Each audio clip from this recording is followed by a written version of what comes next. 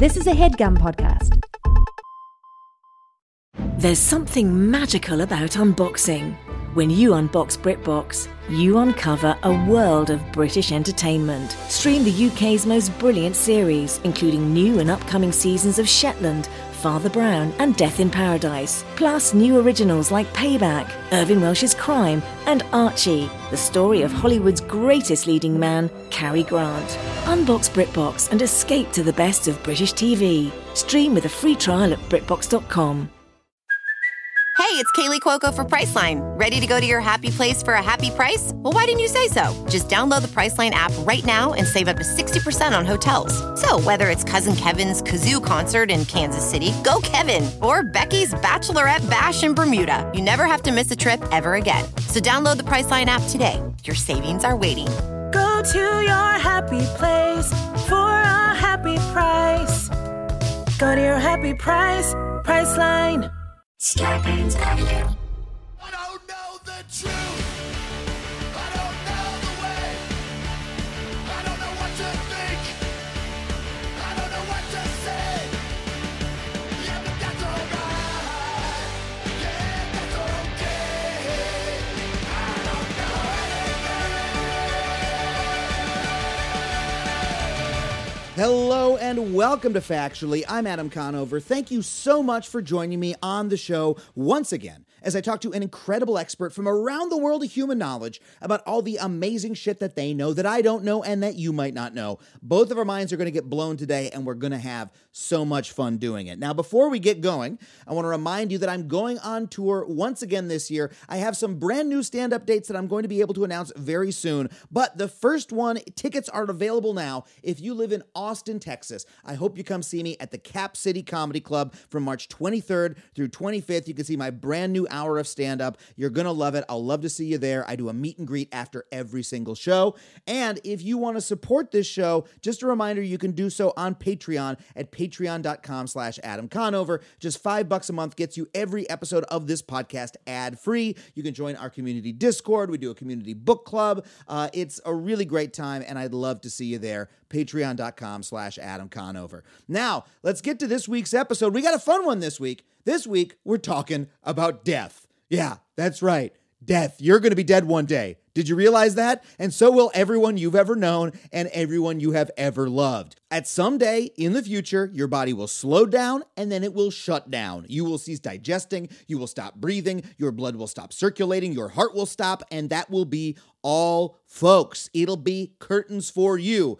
And here's the thing, even though we know that this is an immutable law of the universe intellectually, it's very hard for us to process it emotionally. It's hard for us to take it in and truly understand the fact that we are going to die. And that's not just a problem for us personally, it's also a problem for our entire society.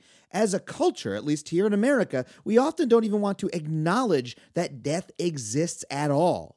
And you can see that in the way we spend our money as a country. We spend enormous resources trying to cheat and deny death. You know, the billionaires are in a race to research their way out of the inevitable. Larry Page and Sergey Brin have funded that anti-aging company, Calico Labs. Jeff Bezos has Alto Labs. And Peter Thiel has thrown money around as well. You know, these are the billionaires trying to freeze their heads. It's not going to work, but they will spend a fortune trying to cheat the most fundamental force in the universe. But look, it's easy to bash the billionaires. That's why I do it so often. The money that they spend still pales in comparison to what normal people spend collectively trying to keep our lives going every year. 10% of all healthcare spending in America goes to extending life in the last year.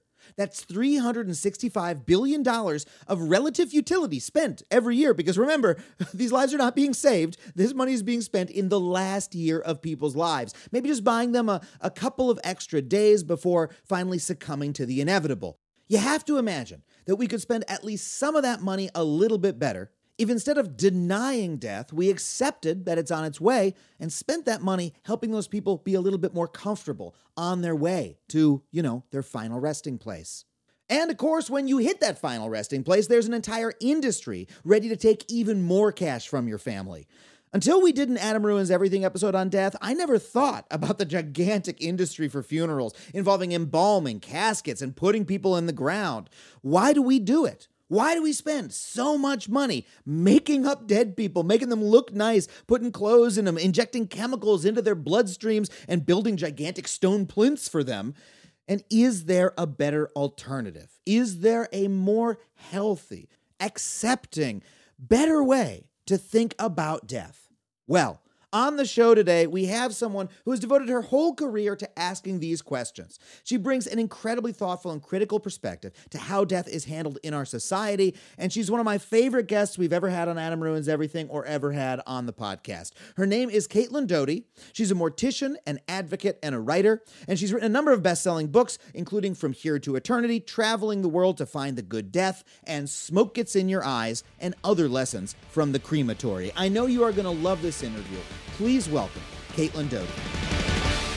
Caitlin, thank you so much for being on the show again. I'm back, baby. I think last time you were on the show, it was when it was called the Adam Ruins Everything podcast, which is technically a different podcast. We had you on that because you were on the very first season of Adam Ruins Everything, so many years ago, 6 or 7 years ago now. Time flies. You were on our episode about death, so some of the audience might remember you, but please, would you tell us a little bit, remind us what your deal is for those of you who don't know. What exactly is it that you do? Because I don't want to try to say it. I might fuck it up. It's like a therapy session. Like, just please explain your deal to the people at home. My deal is that I have spent many years in the American funeral industry, and I am a licensed mortician. But I, somewhat like a mole on the inside, my main issue is funeral industry reform. And the fact that our funeral industry in America was founded actually quite recently, really in the early 20th century, by capitalists to sell a certain type of funeral. And now that we are aware of that and we want different things, we should have the laws and regulations line up with our desires, both as consumers and people who are all eventually going to die. And so I do various things to encourage that. And I am just kind of one of the public faces of funeral reform, the least sexy of the reforms. I mean, hey, everyone has their role in life, and everyone has their role in death. Let's get to the funeral reform piece in a second. You also describe yourself as death positive, or that you try to spread death positivity, right? And so let's talk about that overall philosophy first. What do you mean by that? Certainly, most people don't think of death as a thing to be treated positively. They don't, and what a provocative title it is, right? And honestly, I was never married to the idea of death positivity. I originally proposed that term in a tweet, I think something like, almost 10 years ago, probably at this point. And what happened is that people just immediately latched onto it and said, yes, that resonates with me, or that's how I see it. And the deal with death positivity as a movement is not like, oh, Adam, your mother died. You must feel absolutely amazing. Because obviously not. I think we can all say, obviously, that death is tough, cruel, difficult, capricious, difficult to take. Grief is real. It's all incredibly difficult to take on an existential level and incredibly threatening to us all. But there have been times throughout human history, there are times concurrent with our lives now in different countries and different cultures where death is not so hidden, not so threatening. And the idea behind death positivity is that it is a net good, it is a net positive to have open conversations about death. It's positive to reform the funeral industry. It's positive to be interested in death. I think that, to me, is kind of the core tenet of death positivity, is that it's okay to be really fascinated by the fact that you and everyone you love will be gone someday. That's what more is there that's interesting about our lives than the fact that they go away at some point? They just poof away into nothingness. Like, that's really profound. And the way that we use that in our culture, the way that we explore it in a culture, the way that our fear of death and our ultimate end affects laws that are made, affect policies that are made, all of these things working together, and death in culture is what makes life kind of fascinating and interesting to live. And it's okay to engage those openly and honestly. Yeah. Wow. What a great answer. I mean, I've often felt that way about death. I mean, even I remember just thinking as a kid and being like, oh, there's the whole question of what happens, life after death. And I'm like, what's cool is you get to find out. I mean, or you get to not exist, and which is an answer to the question. You won't be there to appreciate the answer. You won't be going, oh, okay, cool, non-existence. But who knows? Like there's a fact of the matter, and we get to pass through the veil. It's like we will automatically, by virtue of living, have a direct experience of metaphysics in a way, of the deep questions of what is existence and what is non-existence. Well, you're gonna know, and that's awesome. I mean, it's fun. It's fun to think about. Absolutely. And that's where the positive comes in, is it's fun to think about. And it's kind of essential to think about, because that knowledge, something that makes humans unique, and there's evidence that other animals have some sense of mortality and some sense of their own death, but it's pretty rare in the animal kingdom. And so what makes humans so unique is the fact that we know what outer space is. We know what the deepest parts of the ocean are. We know what heaven could be. We can imagine hell. We can just imagine all of these things in all of these places. And just because you don't want to think about it, or you think it's icky or scary or gross, doesn't mean it isn't haunting your subconscious on a daily basis. It doesn't mean it isn't there. So you might as well do your little dance with it and engage it, and you might find that there's a lot of interesting things to be mined there. And it's often, I think, it's not so much that we individually don't want to think about it. I mean, some people have a genuine fear of death, and it can be a difficult subject, etc. But there's also like a cultural push to not think about it, to sort of ignore it and shove it into the back alleys and the corners and sort of make it invisible. There are these literary books, novels, I don't know what they are, by this author, Klaus One Nausgaard. Is that his name? He's like a Norwegian author. He's written... Oh, Karl Ove, yeah. Karl Ove, thank you. What did I say? I don't even know. You say his name. What's his name? I think it's Karl Ove Knausgaard. Thank you. Wow, that was beautiful pronunciation. I believe. Look, come for me in the comments if that's not right. But so he's written these, I don't know, there's a series of like literary autobiographical novels that I have not read, but I flirted with the idea of what if I read these, and I read like the first 10 pages of one of them, And okay, and it was an audiobook. All right, this is who I am. So it's called My Struggle, by the way. So that's very on brand for what you're talking about here. It is a struggle. But so the first 10 pages, he has this idea that always stuck with me. That was, he just starts asking, why is it that when someone dies, the first thing that we do is cover them with a sheet, or cover them with something, or whisk the body away? People sort of, this person was a moment ago, say someone, drops dead on the street, has a heart attack and dies. A moment ago, they were walking around and they were animated. Now that they're not animated, there's a horror of looking at them. And even before the ambulance comes, you want to get a tarp to cover them or something, right? And he just sort of asks, like, what is the why? Where does that come from? I don't know if he answers it because I stopped reading the book. But but that sort of provocative question is sort of exactly what I get when I talk to you as well. It's sort of poking at, well, what is up with these very repressed cultural norms? We've been through layers of sexual revolution in America where we're like, why are we so repressed about this? Why don't we talk about bodily functions? Why don't we talk about, sex? But death is something that seems like we have not gone through that revolution on ever. And we're still very repressed in the way that we treat it. Yeah, and I mean, it's interesting. I've read a couple things recently about how Gen Z like trend pieces almost about how Gen Z feels about death and how they're using it to answer these provocative questions. And those ask articles all this. Are always like, I know 2 teenagers. Exactly. Yeah, it's like New York Times knows 2 people who still smoke, and this is a trend piece.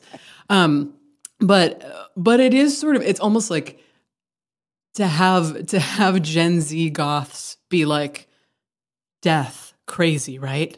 It's like, that does kind of reflect how repressed a culture is. If there's still, in a world where there's almost no more counterculture at all, we can consider death to still be counterculture. Yeah. Or what I do or what I talk about niche in some way, or a very like, specific thing. But when it's obviously not. It's the fate of every human on the planet. There's nothing more general interest than death. And what's interesting about the idea of covering the body with a sheet and just immediately whisking it away, I was actually having this conversation this morning with a relative, actually, and talking about how the time after death, when the body is just laying there, and it is not an emergency because the person's dead now, the emergency is over, the deadness will continue. This is actually the richest time, this transitional time when they are not on this earth anymore, but their body and their physical vessel is still here and it still looks like them. This is the absolute richest, most precious time for you to just be with the body and be present and not have any preconceived notions about how you're going to feel or what's going to happen. But I think it's probably the time, maybe other than birth, that we are most human as a species, is when we are with the recently dead. And yet we try and completely squelch that. And as you said, throw the sheet over it, wrap it in a tarp. The funeral director screeches in like they're ambulance drivers and takes the body away. And why we do that? Well, that's a long answer, but it is part of the American death system. Yeah. Just that experience of being present with the body strikes me as, it certainly is a rich area, but I'm not certain how I feel about it, because sometimes I think I would feel, oh, well, my loved one, they're not there anymore, so there's an eeriness or a uncanniness to the body, because is it your loved one or is it not? It's somewhere in between, and I feel like maybe that makes people unsettled to have that experience. It does. Yeah, and that's the good stuff. That's it. Yeah, that's the part I like. I'm into that. It is. That is the part I like, because so much of our life, especially now, is about mediating uncomfortable emotions by just diving into our phones or, diving into our computer or our work or just something else.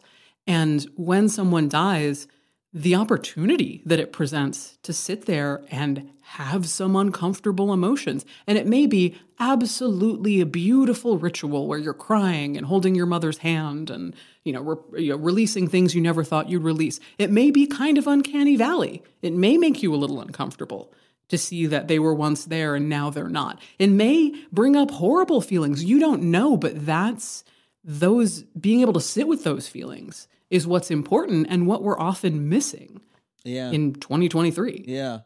I maybe folks listening will relate to this. I've had the experience of it's just the death of a pet, but I've had the experience of going through a death that I found to be a very profound experience. Me and my partner's dog passed away a couple of years ago, and she was in, she had some health issues, and then there was a morning where she was in a lot of pain, and Lisa was like, oh, this is the moment, like this time. We took her to the vet, and they, gave her some sort of, medication.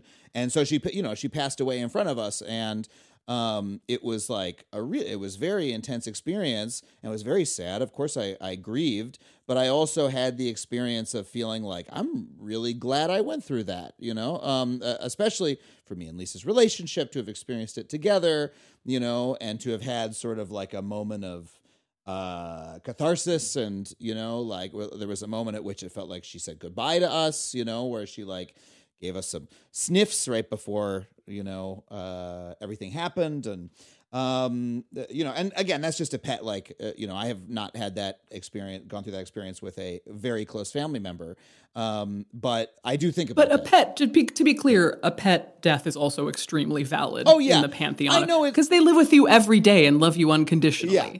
I know it's valid. I'm just trying to say, hey, if someone's mom, if someone had this experience with their mom, I'm not trying to say, oh yeah, that happened to me too. No. I know that's a good caveat, but I think that you are well within your right to have experienced. Yeah. That. Well, so I understand what you mean about there being a real depth to the experience, and I also relate to what you say about even when something is uncomfortable or weird, that can be a good experience to reflect on, because there's profundity to it and you can get something from it. Right? Yeah, absolutely. And it sounds like you did that. And the thing is that I wouldn't continue. I've been publicly advocating for this stuff for, oh God, probably a dozen years now, and working in the funeral industry for longer. And I would not keep advocating for what I advocate for in the way I advocate for it if along the way, even say 0.4% of the people said, you know what, I wish I hadn't done any of this. I sat with my mom's body and it was just an absolutely shitty experience and it made me feel bad and it was gross and I didn't like it and I wouldn't recommend it to anyone else. If anybody really in earnestly said that, I would probably have to really reflect on what I was advocating for. Yeah. But that just usually never happens. And you hear stories of people who go to a funeral home and after the body has been mediated in some way, after it potentially has been chemically embalmed or put makeup on or dressed up or presented in a different way, people sometimes have negative reactions to that. Yeah, but as far as just... That happened to my family. My grandfather passed away a couple years ago, and I don't know if I don't recall if I looked inside the casket, actually. There was a viewing, and I remember my relatives saying, that doesn't look like him. That doesn't look like him. And they just, it wasn't a strong reaction. They were just like, I don't like that. I don't like it. Yeah. Right, which does often happen in seeing an embalmed body. But where it doesn't happen is if you were there right before the person died, and then you see them 20 minutes after they died, they look essentially the same, although there are some differences. Some slight things have changed. The person has relaxed. They're not breathing heavily. They're not in the act of dying. They are essentially at peace. And seeing that, it certainly looks like them, but you can tell the light has gone out in some way. And being present for the death can sometimes be difficult. But being present with the body after the person has died, that is something that I just rarely ever hear people who do it say, ugh, wish I hadn't done that. Yeah, and a lot of people describe, at that moment their loved one is free from pain, if they were experiencing pain beforehand, and etc. Well, let's take a really quick break. When we come back, I want to find out what you feel the funeral industry does incorrectly. So we'll take a really quick break. We'll be right back with more Caitlin Doughty.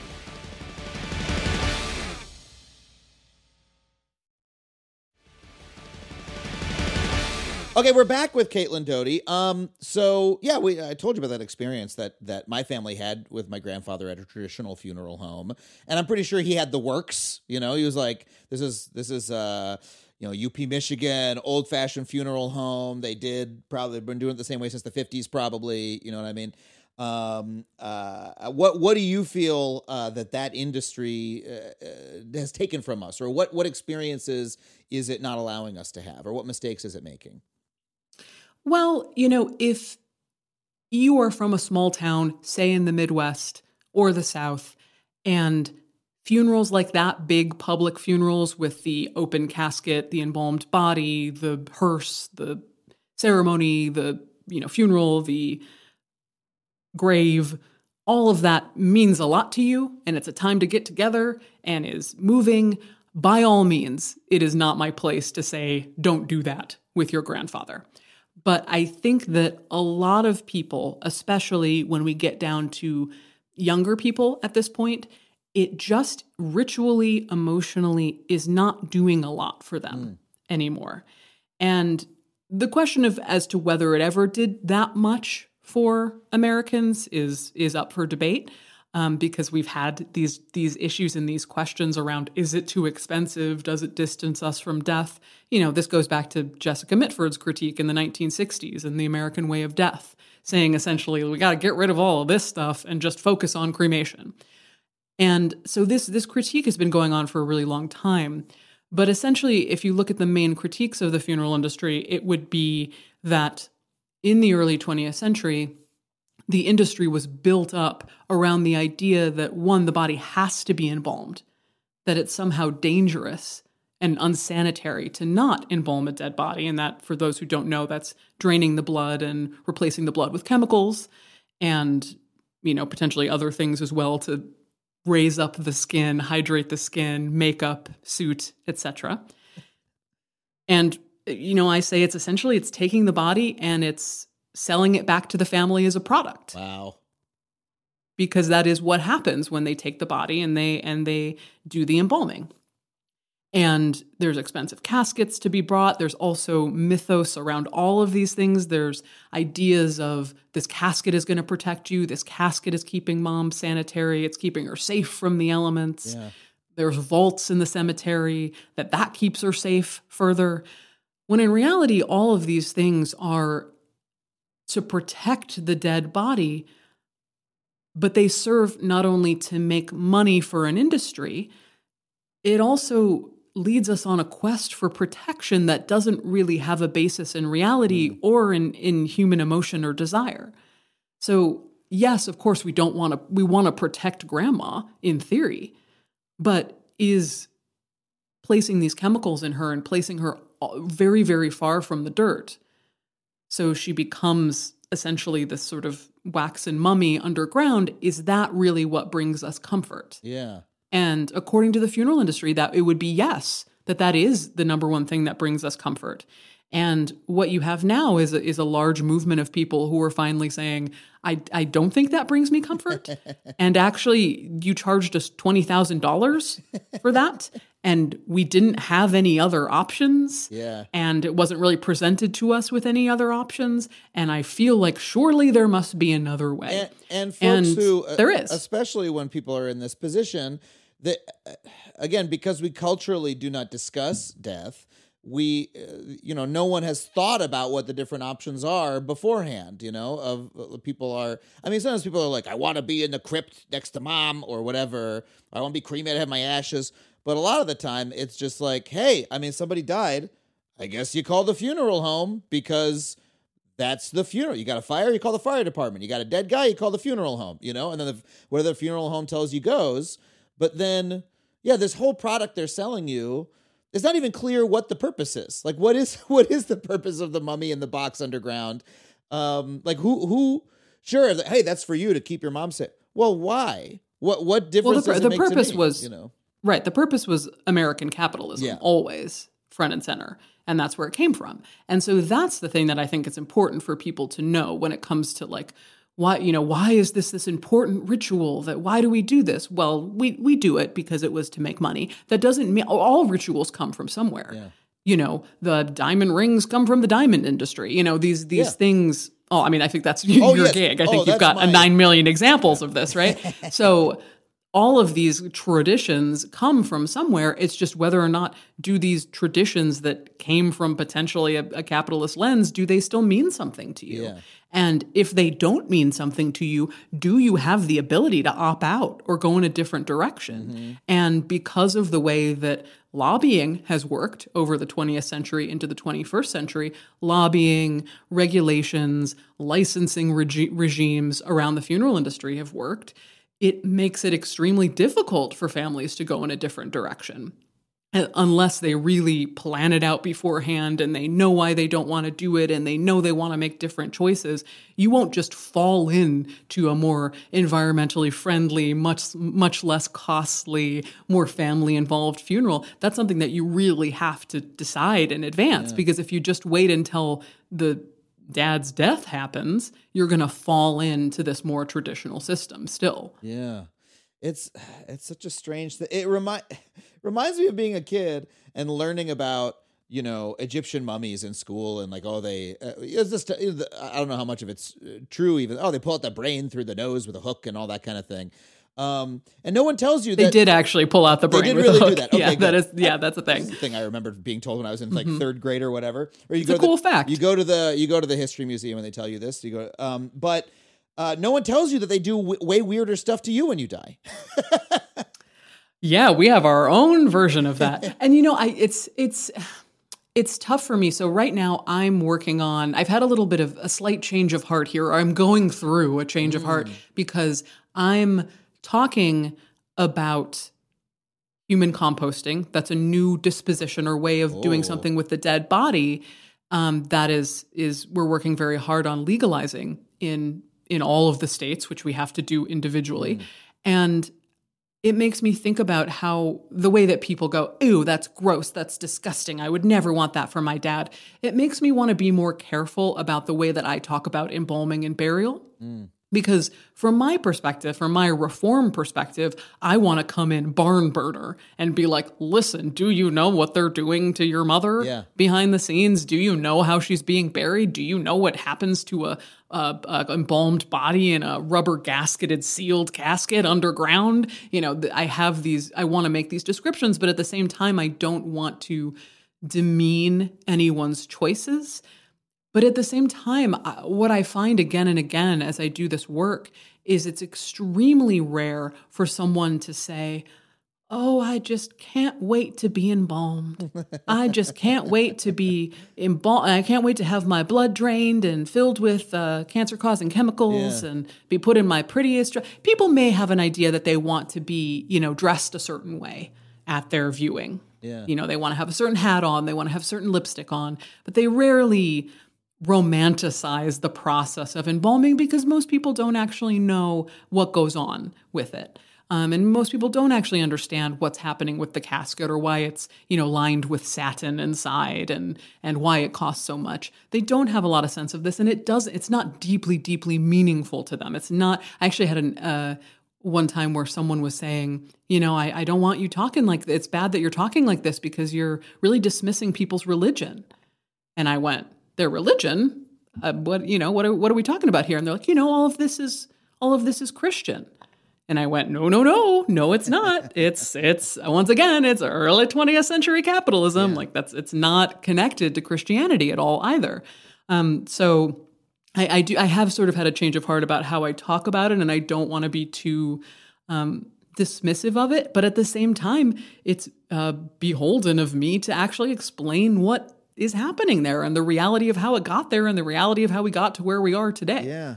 And it's funny that it's this part that nobody sees, even if people are like, well, I don't want my dad to be cremated because I want to have a grave I can go visit, or even if they're like, hey, I want to, someone's like, when I die, I want a giant crypt with my name on it, a big family crypt, right? That's like the sort of maximal version of this. Like, yeah, sure, those things are good, but you don't see the body even in those cases. Like the embalming and all of that doesn't even come up in those situations. I was just in France last year and walked around the big famous cemetery in Paris. I don't remember the name. I'm sure you do. Père Lachaise. Thank you very much. And it's Karlova Knausgaard. I'll just go to you for pronunciation for every episode from now on. Yeah. But yeah, it's a gorgeous cemetery. You're not seeing bodies. You're seeing beautiful stonework, and so that part of it is still, it's very, very strange because it is the part that people pay the most money for, but it's the part that nobody thinks about before it happens and no one engages with it after it happens. So it's truly, once you start looking at all the different pieces of what death means to people and what the rituals mean to people, you're like, why are we doing this if nobody cares about this part at all?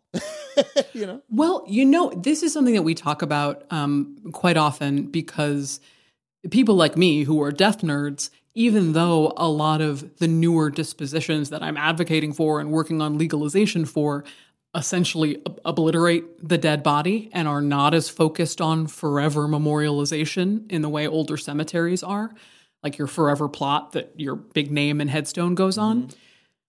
I still love old cemeteries. I love walking through a Père Lachaise. I love seeing those old things. But I will say that with the real advent of the American funeral industry in its current form, especially back to the early 1900s, we have 19th century cemeteries that are absolutely gorgeous and lots of rural cemeteries that still have interesting things going on. But we really, in America, adopted the pretty flat to the ground, just headstone that's a rectangle that says a name and the dates and we love you, Papa. And that's all that's on there. And I still love walking through those cemeteries, but I don't think people it's not like you go to a cemetery the way that you would a Père Lachaise and there's, beautiful different headstones and each one's an artistic reference to the person's life. And, you go someplace like Russia. I have the background of my phone actually is a picture of this a headstone of these big granite hands, 2 big granite hands coming out of the ground, and a giant clear red stone sitting on top of them. And it was the headstone of a heart surgeon.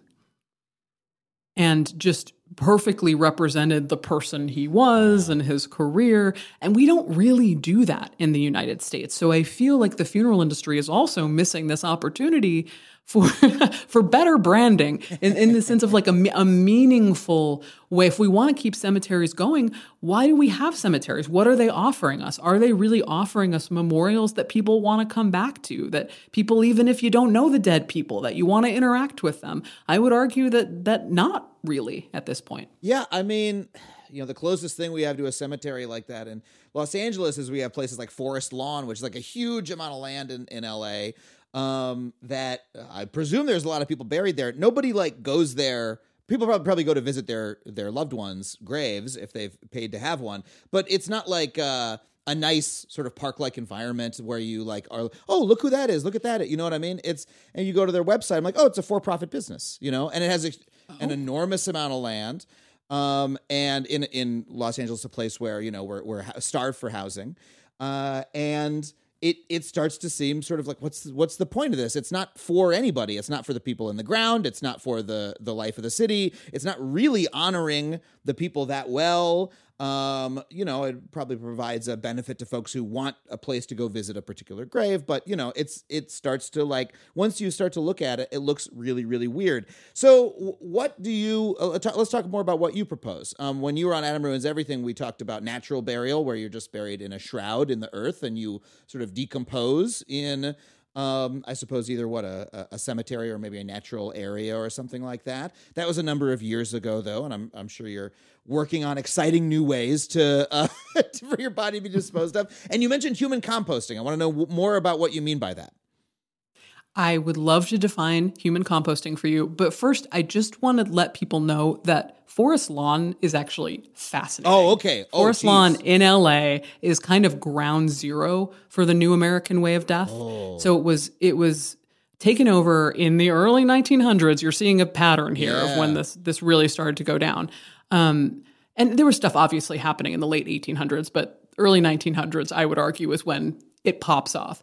And there was a man named Hubert Eaton who took over Forest Lawn and made it Forest Lawn. And he was actually the one who had created the kind of flat headstone concept. Wow. And the idea that it would just be rolling hills and we no longer would have these drab, upright headstones, aka the things that make each grave unique and interesting in my personal estimation.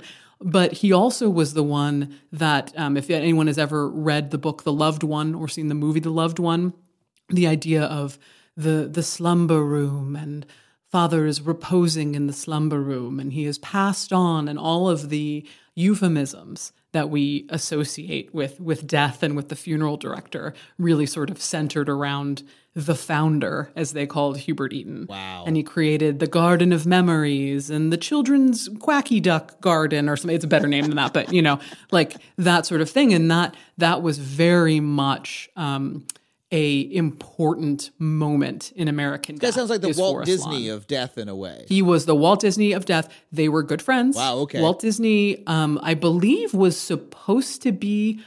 I believe the story is that Walt Disney was supposed to be a pallbearer at Hubert Eaton's funeral, but he was so terrified of death himself that I think he didn't want to do it. Wow. Walt Disney is also was not cryogenically frozen. Okay, famous urban But I believe... legend.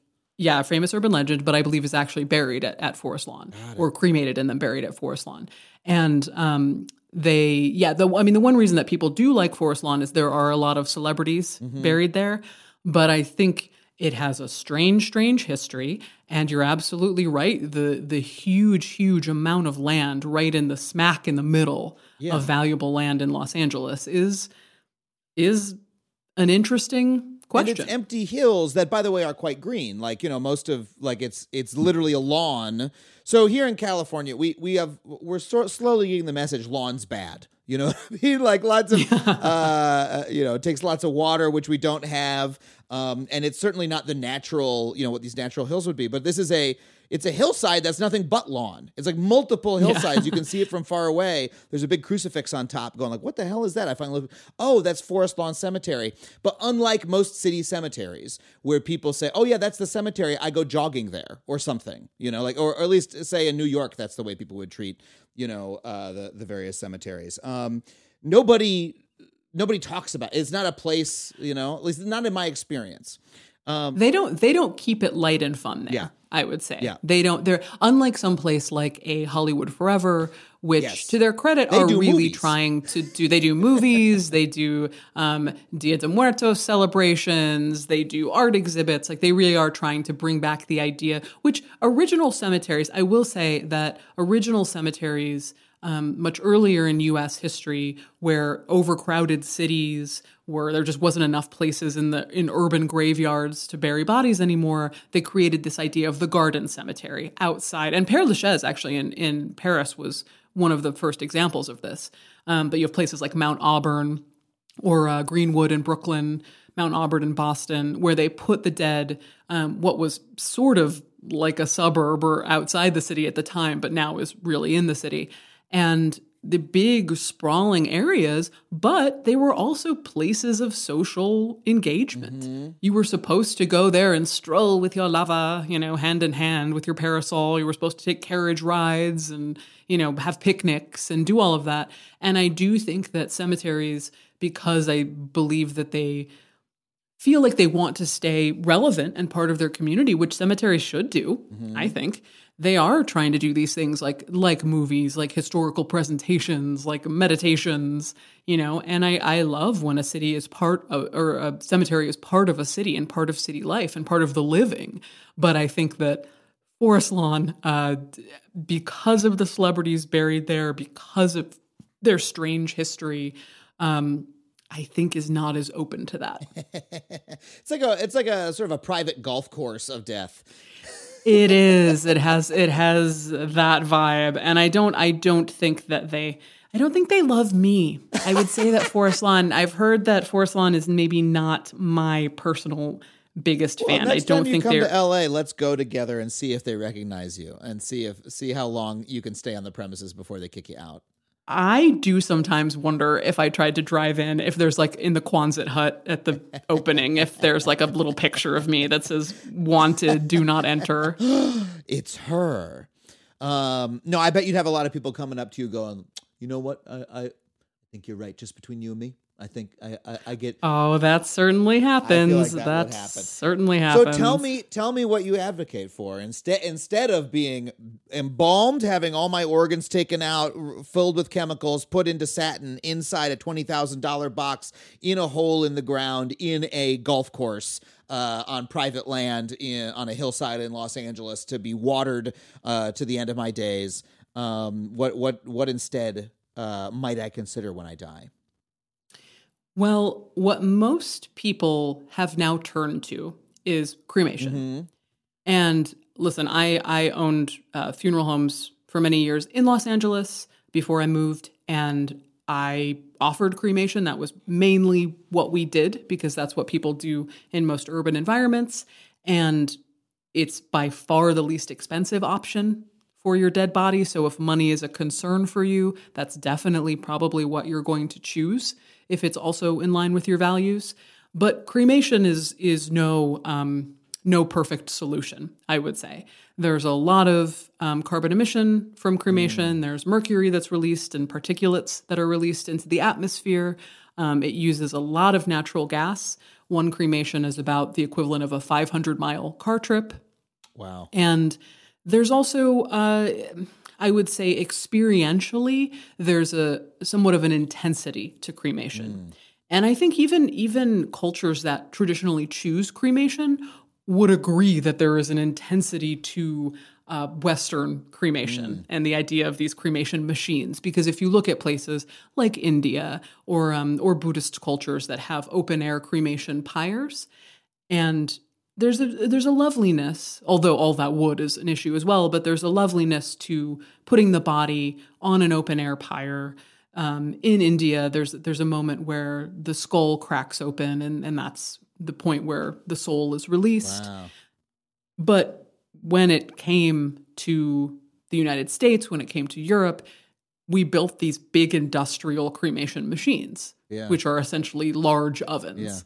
Yeah. And modern crematories now, especially ones that do thousands of cremations a year, are essentially warehouses with big industrialized machines in them.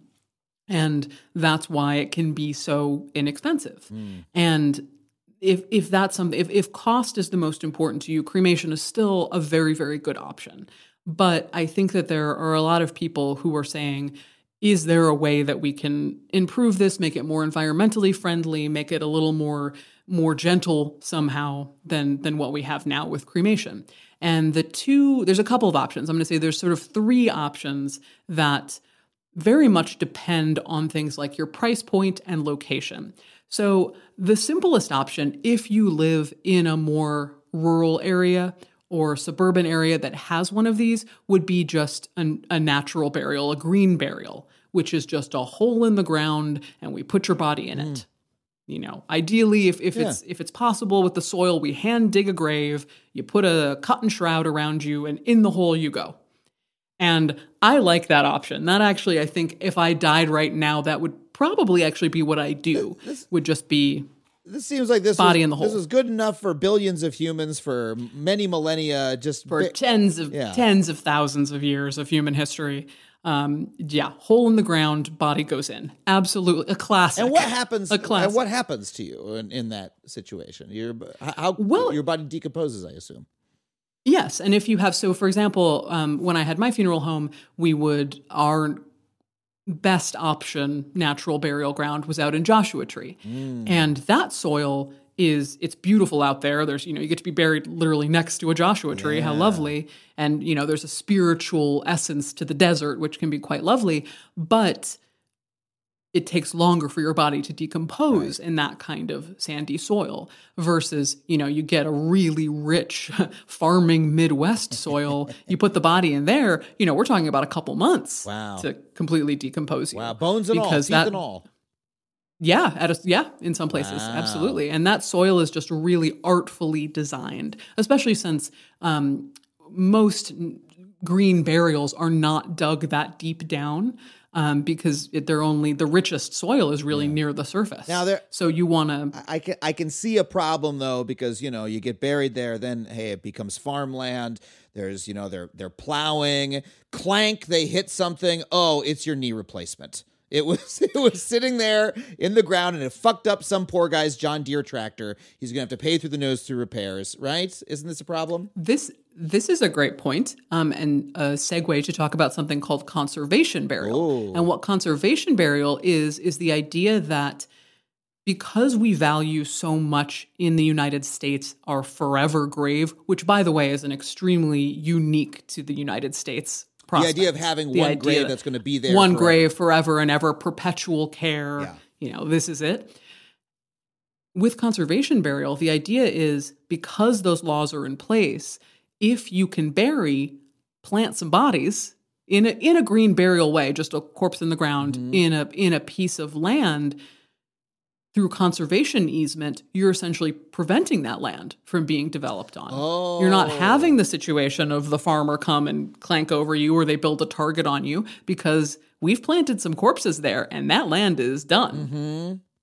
And of course you hear these terrible stories about building a target or something and finding a black burial ground or an indigenous burial ground or those things, but those come from old laws, old ideas. Like nowadays, you can't just plow over a cemetery. Yeah.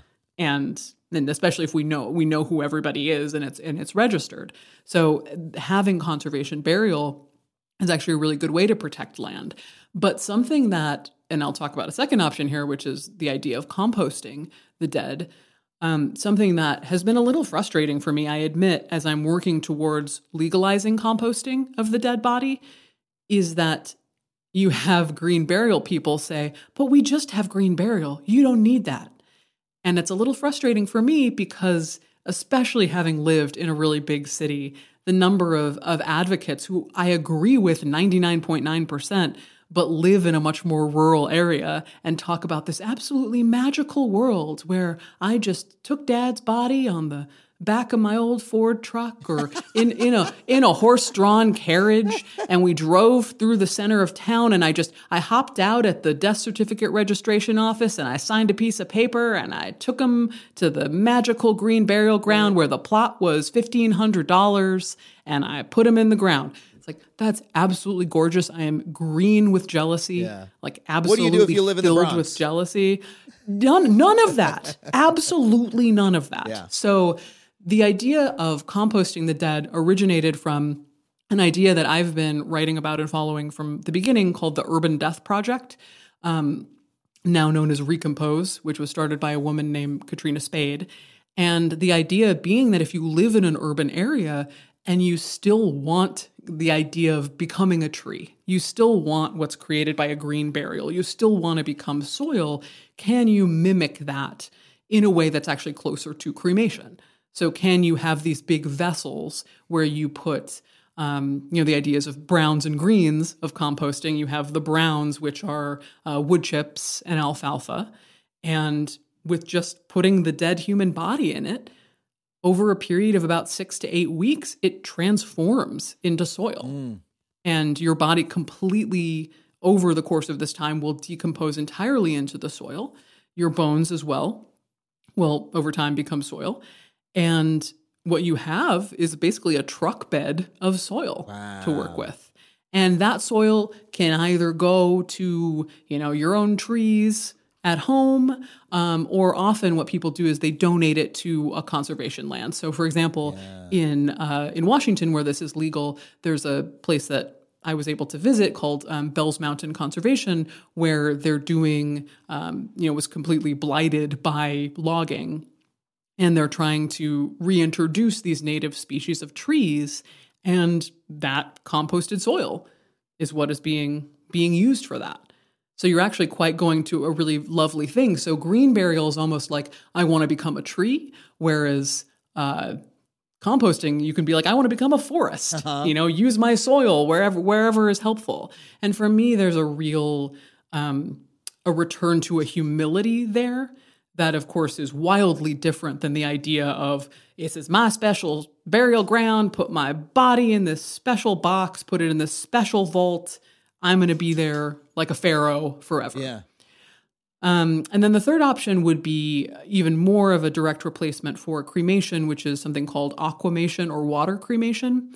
And the idea there is to use very high heat water and potassium hydroxide to essentially flash decompose the body down to bones. So the end product is very similar to cremated remains. You can still scatter them, but you're not using natural gas, you're not having emissions. And so it's just, you're using water, of course, but it's overall an environmentally more sound cremation. Yeah.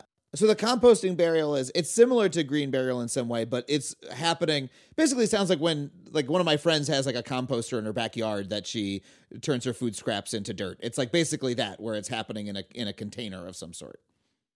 It's essentially that. I mean, they're happening at licensed facilities. No, not so in they're anybody's happening at backyard, licensed and regulated facilities. Not in anyone's backyard. Although, listen, some of us real self-reliant folks would not be against that, but that's not, in fact, the law. So yeah, they happen in the ones at Recompose, and there are now several companies that are doing this as it becomes increasingly legal.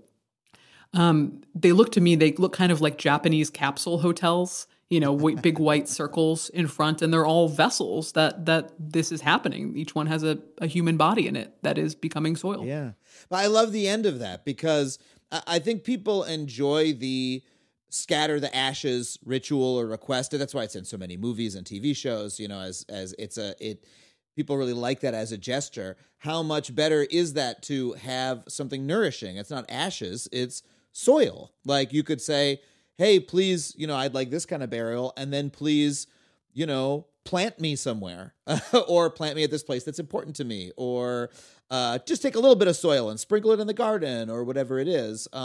That's like, that imagery of that is really beautiful.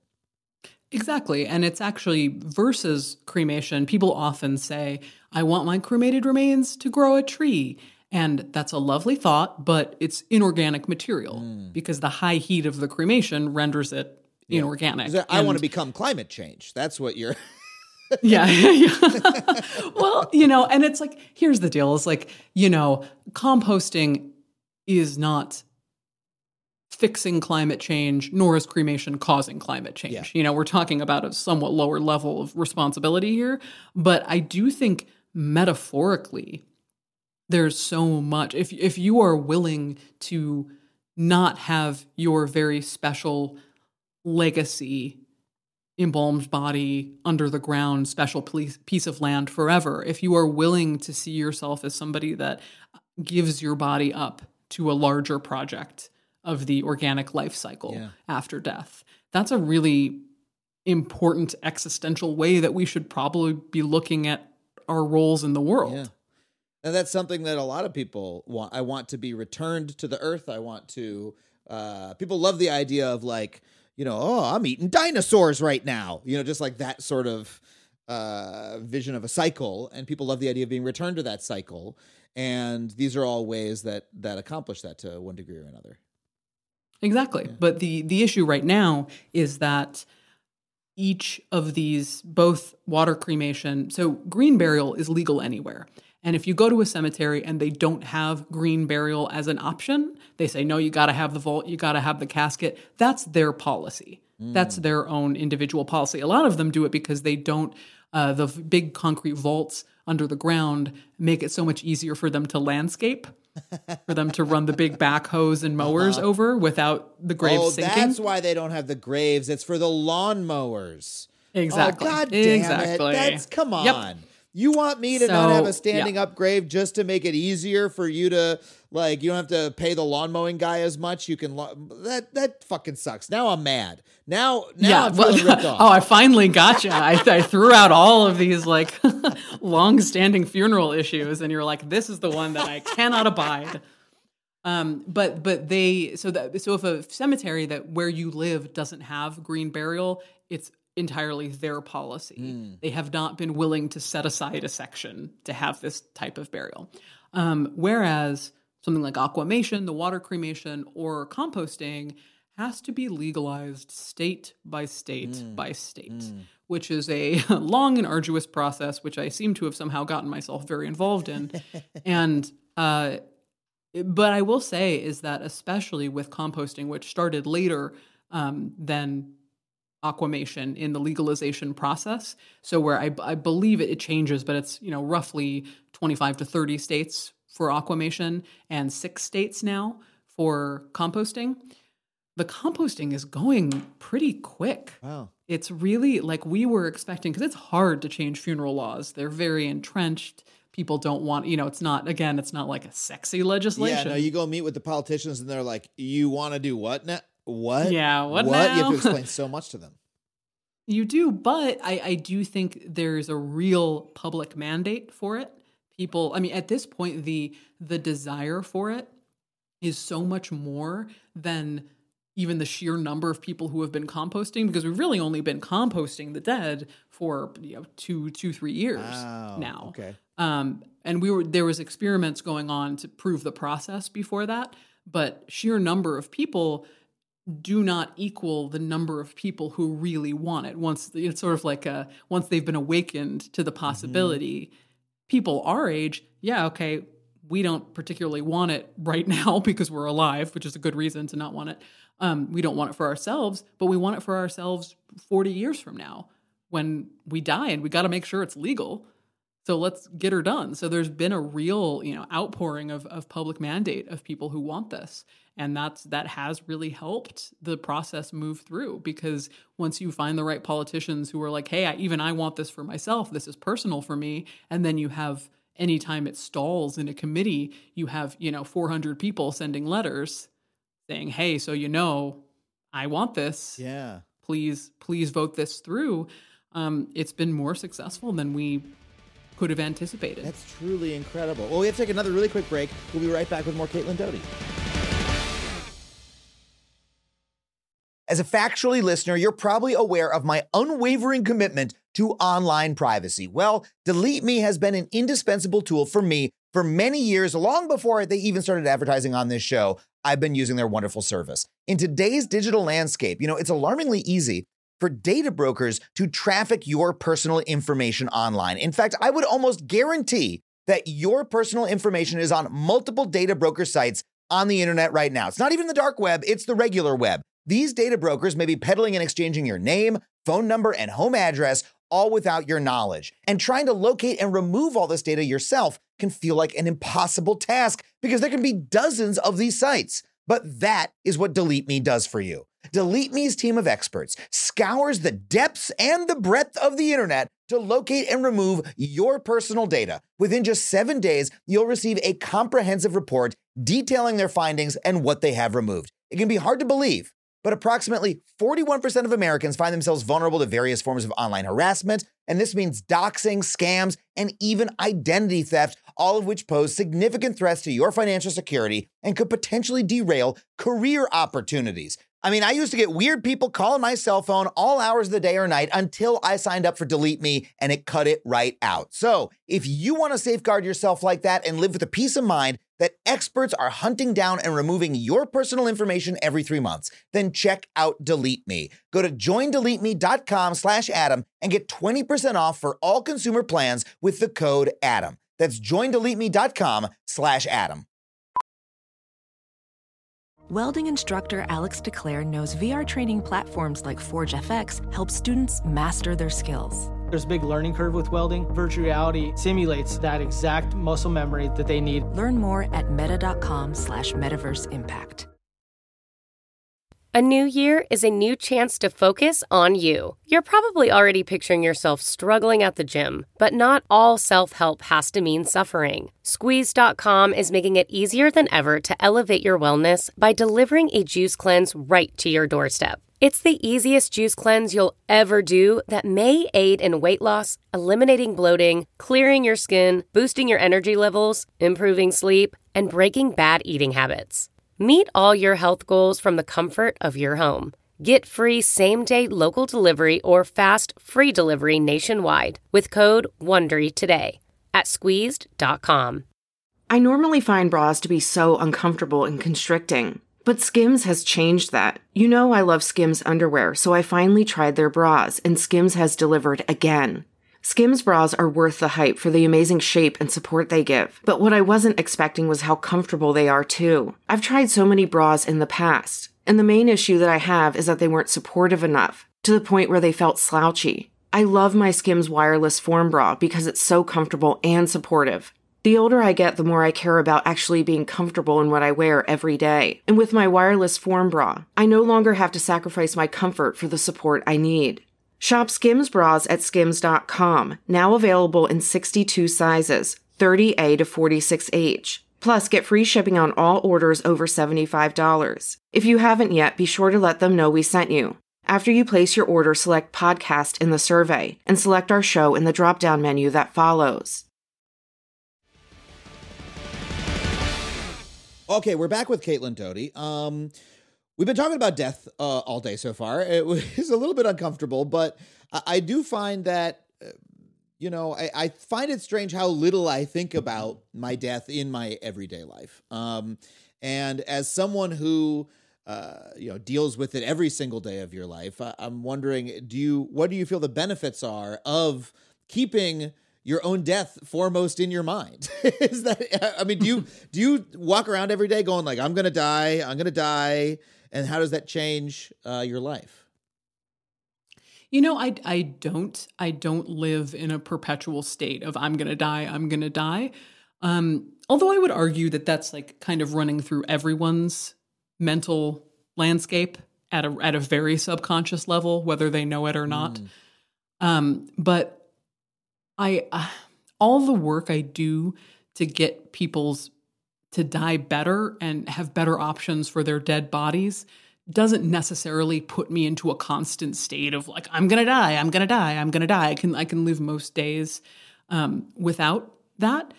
But I would say that death gives me such an incredible sense of purpose. And even when I'm burnt out and Lord knows there have been times that I have been burnt out, just like the rest of us. I really always come back to doing this work around death and doing this work around death acceptance and helping people understand death because it's just so meaningful. And what we can do and what we still have to do around death, and the idea that we're in this place right now where we're legalizing 2 new ways of taking care of the dead body that we've never really done before. Yeah. Not like this. And that people are coming together to want it and to engage it. It's just such a rich time to be involved in this work and such an exciting time to be involved in this work. And if it's something that you care about, talk about death positive. If you care about this, if you've made it to this point in the episode and you're still around, something about this resonates with you. Yeah. And I would just say, now it's starting to get a little creepy. I'm like, join us. But I mean, I do mean that. Like, join us, be a part of this movement. Tell people, talk to your friends and family. Tell people that you care about this stuff. And if you open it up, something like human composting, something like green burial, something like these topics that are a little more interesting or easy to access and have the conversation about, you would be surprised how talking about how you're interested in those things leads you to conversations that are not surface level with your family or with your loved ones or with your friends, but are meaningful, are deep, are rich. It just leads you to a life, in summation. It leads you to a life that's not surface level. Yeah. It leads you to a life that's 6 feet under emotionally. Well, starting to have the conversation can lead you to some incredibly rich places and is incredibly important. One of the other books that we drew from for our Adam Ruins Death episode many years ago was Atul Gawande's book, Being Mortal, which is, the main thesis of that book is sort of trying to figure out, I think less for after death, but more the moments before death, the years before death, or the years of disability, or sometimes profound disability at the end of death, or at the end of one's life. What a good version of that looks like to people. And what he keeps hitting you with is you sort of need to figure out what that is for you and have a conversation, have a plan about it, because a lot of people don't. A lot of people say, I'm going to live in my house forever until they fall and break a hip, and then they don't have any choices suddenly. They might have to go someplace that they would not prefer because they did not, talk to their loved ones or didn't even have the conversation with themselves. And I know from that episode and from conversations I've had about it with friends that people, just enough friends have said to me oh, I had a conversation with my parents about that after reading that book or seeing that episode or whatever. And we figured some stuff out. It's like, oh, this is like a very easy step to take that we're just sort of always nudged away from, there's no part of our life where someone says hey, you should probably think about this, in regular American life.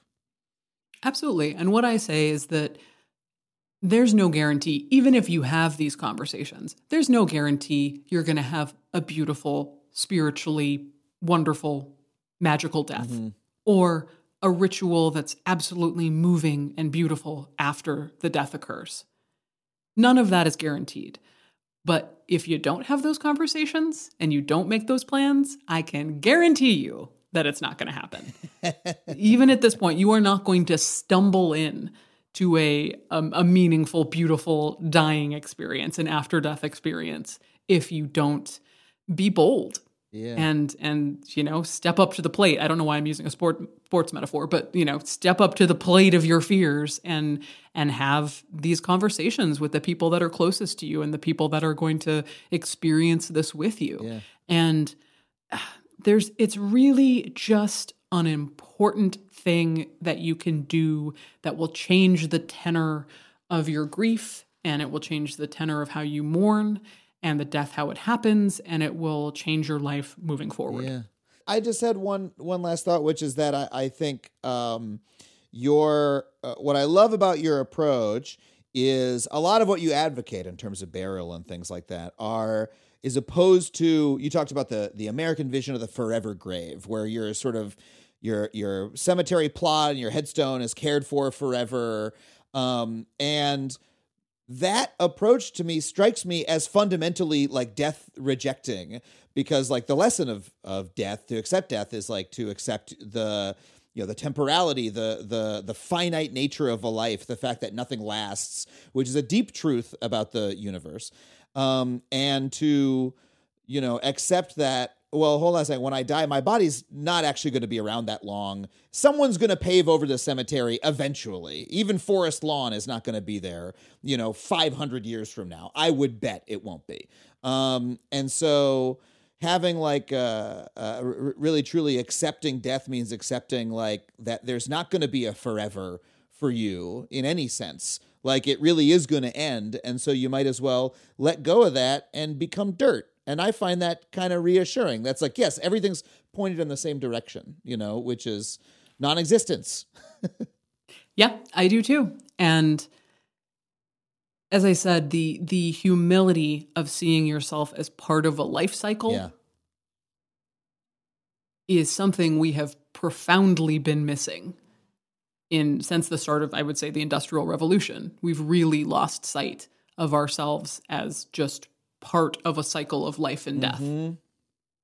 But instead, it's something that there can be barriers put up to prevent it. I mean, even to the men in Silicon Valley who think we're going to stop death from happening. Yeah. And that would be a positive thing. Yeah.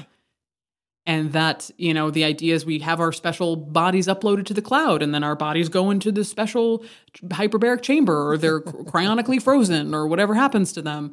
These ideas of preventing ourselves from being part of the cycle, it also really absolves you from responsibility of your legacy being just how you treat people in the here and now, and how you treat the environment and each other in the here and now. Yeah. And, I'm going to do the best I can while I'm here, and then recycle me, compost me. Yeah.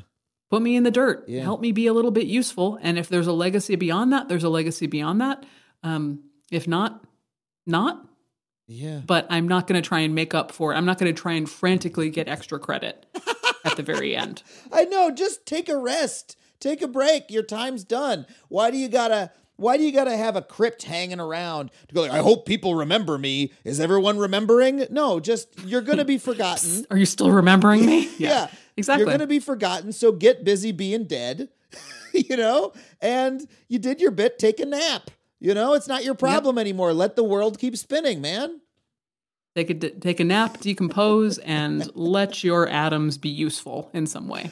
Caitlin, thank you so much for coming on the show. It's always a delight to have you. I'm sure anybody would be so lucky to be buried in any plot that you or compost box that you have custodian services over. Thank you. Where can people find out more about you and your work and all of your wonderful books?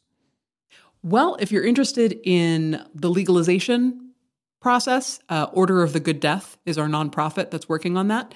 And other than that, Ask a Mortician on YouTube. I have 3 books. Caitlin Doughty. If you Google mortician, much to the chagrin of the funeral industry, if you Google mortician, you'll get a lot about me. Yes. So that's an easy way to do it.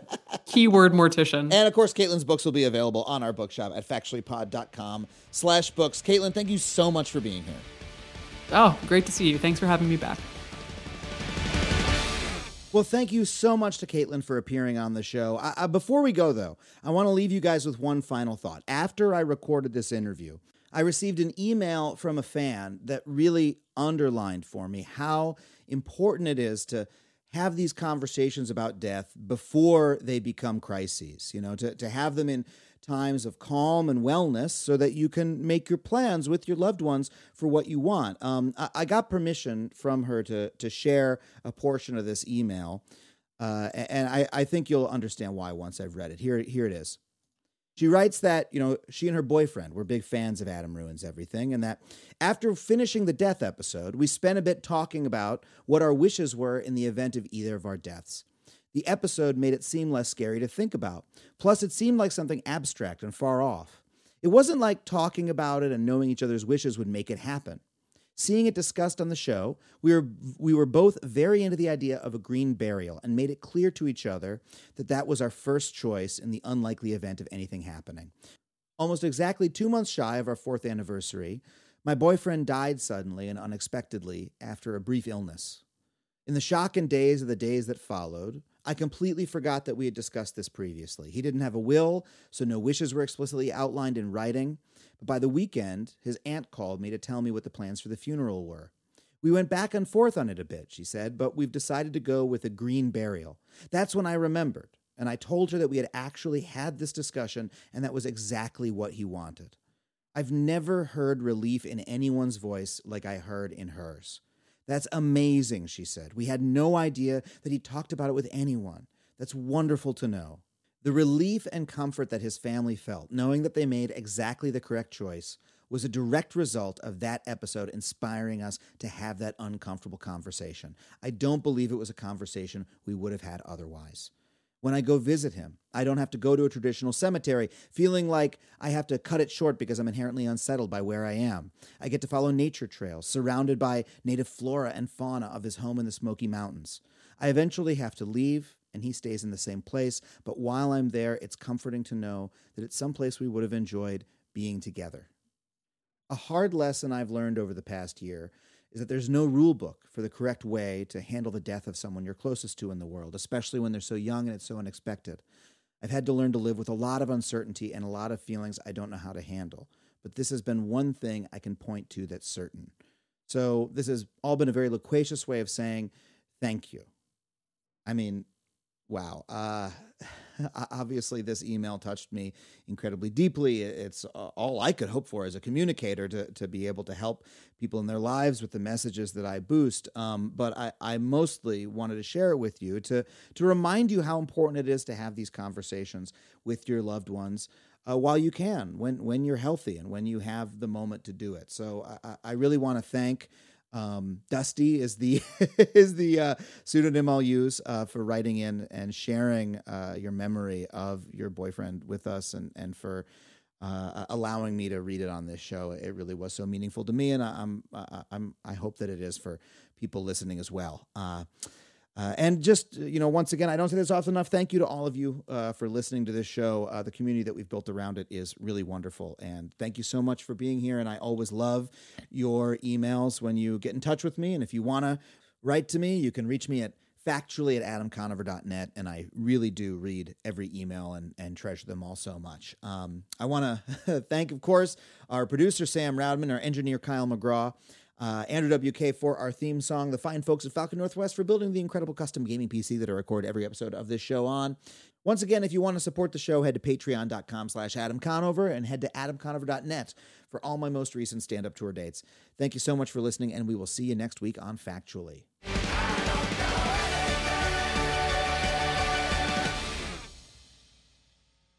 Scarpins Avenue. A podcast network. That was a HeadGum podcast.